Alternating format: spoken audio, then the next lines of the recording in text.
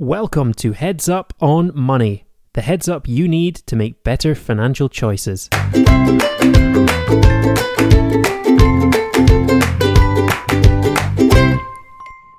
Hello everyone, welcome to another episode of Heads Up on Money. Today's episode is your financial plan. Where do you even start?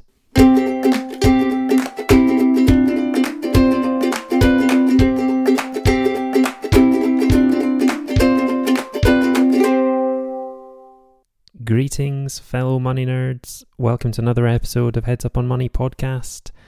Today's episode, we're talking really about the beginnings of your journey to money well-being, whatever that means to you. And I really wanted to release this episode just as a kind of starter for 10 to really say to you, where should you be spending most of your time at the outset of your journey, and what are the key things you should be thinking about before you dive in at the deep end, and before you know it, get carried away on a strategy that's no longer actually beneficial to your financial plan. I see it in many people. They've got the best intentions, they know they want to get a financial life plan in place, but they are crippled by indecision and things like should you be saving for a deposit on a house? If you've got a deposit and some equity down in a house, then should you be overpaying your mortgage? Is a very topical area at the moment given the way interest rates are. Should you be dabbling in the stock market? What kind of company should you be investing in? Should we be trying to grow our money more in the stock market than we do in a bank account? And these are all really valid concerns to have, but before you know it, you're being pulled in one direction, being pulled in the next direction, and as a result, you end up with some kind of inactive plan whereby you just remain ticking along as you've always done. You might be picking up on hearsay from friends and family about what they're doing.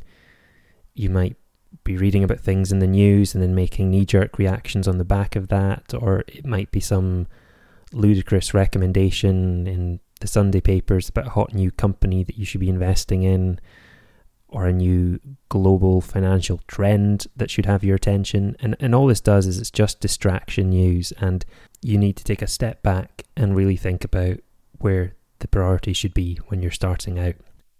And it can be challenging at times, I do get that. There's a lot of what we read in the financial media, or scaremongering stories as I call it, that puts us off starting in the first place. It can be daunting, it can be scary, and what then happens is you just put it off until tomorrow.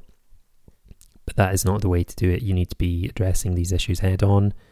And hopefully this podcast will give you some indication as to what should you be starting with and where should you be prioritizing your actions, your time and your money at the outset. And if you have got these foundations in place, it's maybe just about revisiting these to make sure that you're still on track for your own financial plan. And before I get into some of the smaller details and content of the podcast, the first thing I would really say to you is to try and screen out as much of the financial noise in your life as you can. And this is challenging because at the time of recording this podcast, there's a lot of topical issues circling around in the UK media around cost of living crisis and inflation and interest rate increases and Armageddon for homeowners, mortgage rates becoming vastly unaffordable, and it does become pretty overwhelming. Yes, we're living in a bit of uncertain times, but a lot of things that happen in financial services are very short-lived, and solid financial plans are built over many, many years, not built overnight. So as financial nerds, we recognise that a solid financial plan looks at much, much longer time frames and doesn't get preoccupied and distracted by short-term noise in the media. So tune them out, is what I would be saying to you. And now you've got this podcast in your life, you know that this is the only place you really need for your heads up on your finances anyway. So heed my warning, follow what I'm saying, and you won't go far wrong. So I thought for today's podcast, when we're talking about where should you start, I would begin with a story from some existing clients I've worked with, and this will give you really the ideas as to where you should be spending your time and your attention. So a couple came to work with me a few years back, and on paper they appeared to be in a really solid financial position.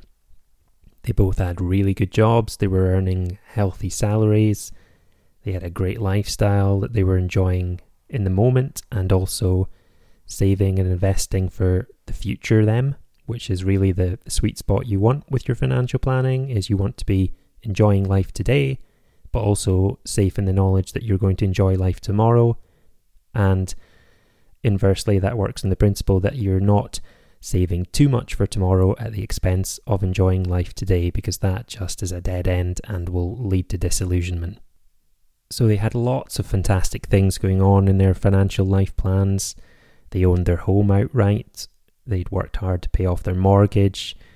They even had a couple of further rental properties, some buy-to-let mortgages on those, and they had stocks and shares ISAs, which they saved towards regularly every month. They had separate plans in place for their long-term life plan, which I'm talking about there is retirement, and I'm really averse to using the traditional phrase of retirement planning, because I think people often think about elderly individuals stepping back from work and then heading out onto the golf course.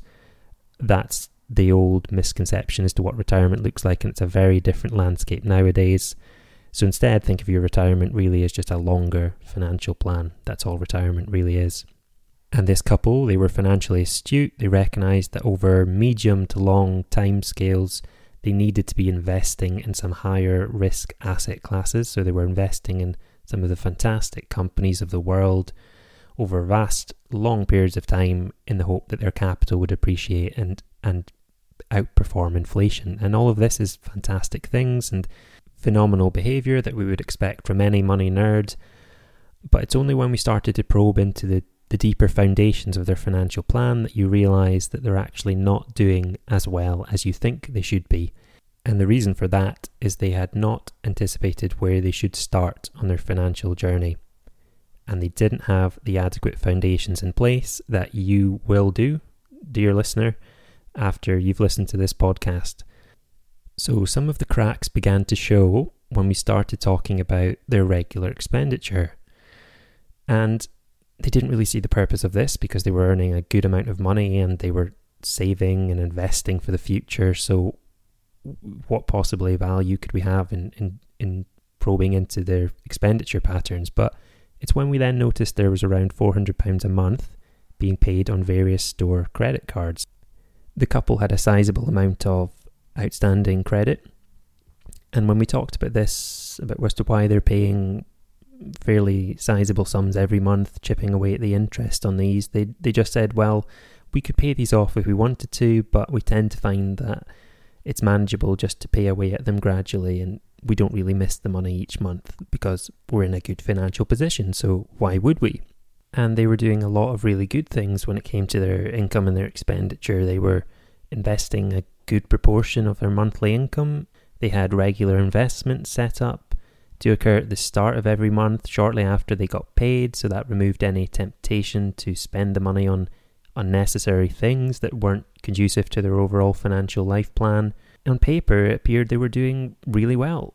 And then I asked them, okay, so what have you got in your cash saving accounts? And it was a grand total of about £3,000. Now, not an insignificant amount of money to most people, but this couple were reasonably wealthy, and £3,000 was very low in comparison to their overall wealth. So I asked them, okay, what would you do if you suddenly had to repair the boiler in one of the rental properties, or a chunky vet bill landed on your doorstep? And their answer, well, we've got loads saved in investment, so if we needed to get our hands on some cash, we would just pull some money out of our stocks and shares ISA, or pull some money out of our investment bond, or whatever it might be. And there was the problem, is if anything short-term came up, they had very little behind them to meet those expenses. And they didn't seem to think this was an issue because we've been fine thus far, we're doing pretty well in our financial plan. So we moved on from this, and we reached the point in our discussion where we talked about some of the less pleasant topics. Things like what would happen if either of them was to pass away, or were unable to work on an ongoing basis. So naturally here we were talking about some of the things like insurances and protection policies, whatever you want to call them. And I find in clients previously that people tend to switch off when you talk about things like this, because insurance makes us think of things like mobile phone insurance, which of course none of us take out, and admittedly 2 weeks later the phone falls off the sofa. But no, I think you should be reframing your thoughts around these types of things and not thinking about them as insurance policies or protection policies, but I try and describe them as disaster game planning. So this is basically if the unthinkable was ever to happen, do you have a disaster game plan in place? And this couple clearly did not. So I put some questions to the couple and said, okay, what would happen if one of you is no longer here? And their answer was, okay, we'd get by because we own our own home. We've got some rental properties that we would sell and we'd clear the mortgages on those and we'd have a good cash buffer behind us. And I pointed out, okay, that the immediate flaw in that plan is that property is not a liquid asset class. And what I mean by that is property cannot be sold down into cash very quickly. We all know that property sales and conveyancing is a long, often arduous process. So getting their hands on money at a very stressful time for the family was not going to be the easiest thing in that plan. Not to mention all the legal fees that would accompany that. And given previous discussions with them, identified they had very little in cash savings tucked away. How would they be planning to pay for these fees? Would it also be a case of encashing some of their longer term investments? You can soon see that this is a bit of a domino effect, and it has a knock on through your wider financial foundations of the life plan. So we moved away from the slightly depressing topic of one of them passing away and said, okay, let's assume you have an illness or an injury that meant you were still here but perhaps unable to work. What would that look like for the family? And the answer to that came back very quickly saying, we're okay in that regard. I mean, one of our salaries alone would be more than enough to live on. We're earning good money. We would just curb our expenditure. So they clearly hadn't thought about, okay, what would the wider impact be on the other member of the party? Would they be able to carry on working as usual, as they had done previously, if their partner needed longer term care at home? By not having a disaster game plan in place, the wheels came off very, very quickly. And this is a really important thing that many people don't appreciate, and they switch off when it comes to things like insurance and protection products, because you tend to think it'll never happen to you, but it does happen to people. And the risks of not having these foundations in place and the impact that has on your wider financial plan is so much more drastic than things like the stock market crashing overnight and portfolios dropping by 20-30%, the kind of things that we read about in the media more often. This is a far higher risk to the overall financial life plan, and many people don't put this in place. So what can we learn from this story? So this example illustrates that what may appear at first to be a very solid financial life plan can quickly disintegrate when you start to pick away at some of the foundations. And I often liken it to the analogy of a house, and if you don't have strong foundations in place, the slightest shake can really unhinge the entire financial plan. So this couple, who seemed to be doing very well at first, it quickly transpired that they're saving away money for the long term every month, but at the same time they're paying interest on bad debt. So bad debt here, we're talking about things like store cards, credit cards, broadly speaking, anything that is used to fund a depreciating asset. So things like mortgages, student loans, they would be considered good debt because they are beneficial in the long run, you would hope. Whereas the example we used in the earlier story was a store card, which is classically bad debt. When we looked at their emergency cash savings or their rainy day fund, whatever you want to call it, they had very little in place, which would meant in the event that something unforeseen was to happen, they would have to take money from elsewhere in their plan, which might not be dependable, it might not be realistic in the timescales they need it for. And in situations where they start to encash some money they've got invested, well, what would have happened if the stock market had dropped the night before? They would be encashing a market low. So all of this really starts to create a very complicated web and a toxic cocktail for their finances. So how do you avoid these mistakes, and how do you become a money nerd rather than a money novice? Well, the thing I'd like you to remember is, before you start thinking about some of the flashier sides of creating a financial plan, and that's things like dabbling in a stocks and shares portfolio or examining what tax reliefs you can use to save more money, or second properties, whatever it might be, put all that to one side when you're starting out, and you need to be thinking about the foundation. And if there's one thing I'd like you to take from today's podcast, it's the word bed. B-E-D. So before you do any of the exciting things, you need to put the following things to bed, and that's bad debts, an emergency fund should be in place, and you need a disaster game plan. If you remember those three things, then that will have an overall far more positive contribution to your financial life plan than any of the more exciting things that we distract ourselves with. So it's not the most exciting topic, but it really is the most fundamental and arguably important for your financial life plan. So get the bad debts in order, get an emergency fund in place, get a disaster game plan in place, put that to bed, and then focus on the rest.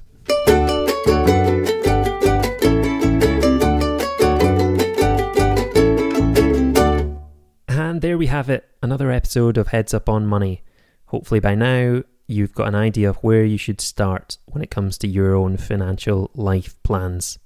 And before we go, there's just enough time for a quick silly question of the week. And here I'm trying to cover the questions that you're perhaps too embarrassed to ask, things that you think you should know the answer to but admittedly don't. So this one we've got is, if I sell my house, then will I end up paying tax on it? So the short answer on this is no, you won't. If your home is your own home and you live in the home and you get enjoyment from the home, regardless of how much it may appreciate over time, you won't pay any form of tax on that property. The tax we're talking about here is capital gains tax, and this is covered by a relief called private residence relief. So if it is your own property, you won't pay any capital gains tax on the sale. So if you're coming to sell your property and you bought the property back in 2010 and the value was 100,000 and it's on the market now and you end up selling it for 160,000, that £60,000 of profit is not subject to capital gains tax because it's covered by your private residence relief. It's a different story if you're holding second properties or buy-to-lets as they're commonly known. If it's your own home, you can be safe in the knowledge that whilst you'll pay legal fees, etc., and all the costs and hassle that come with selling your home, you won't have to pay capital gains tax when you do dispose of your home. And on that happy note, we're going to wrap things up for another week. I hope you've enjoyed this episode of the podcast, and we'll see you next time.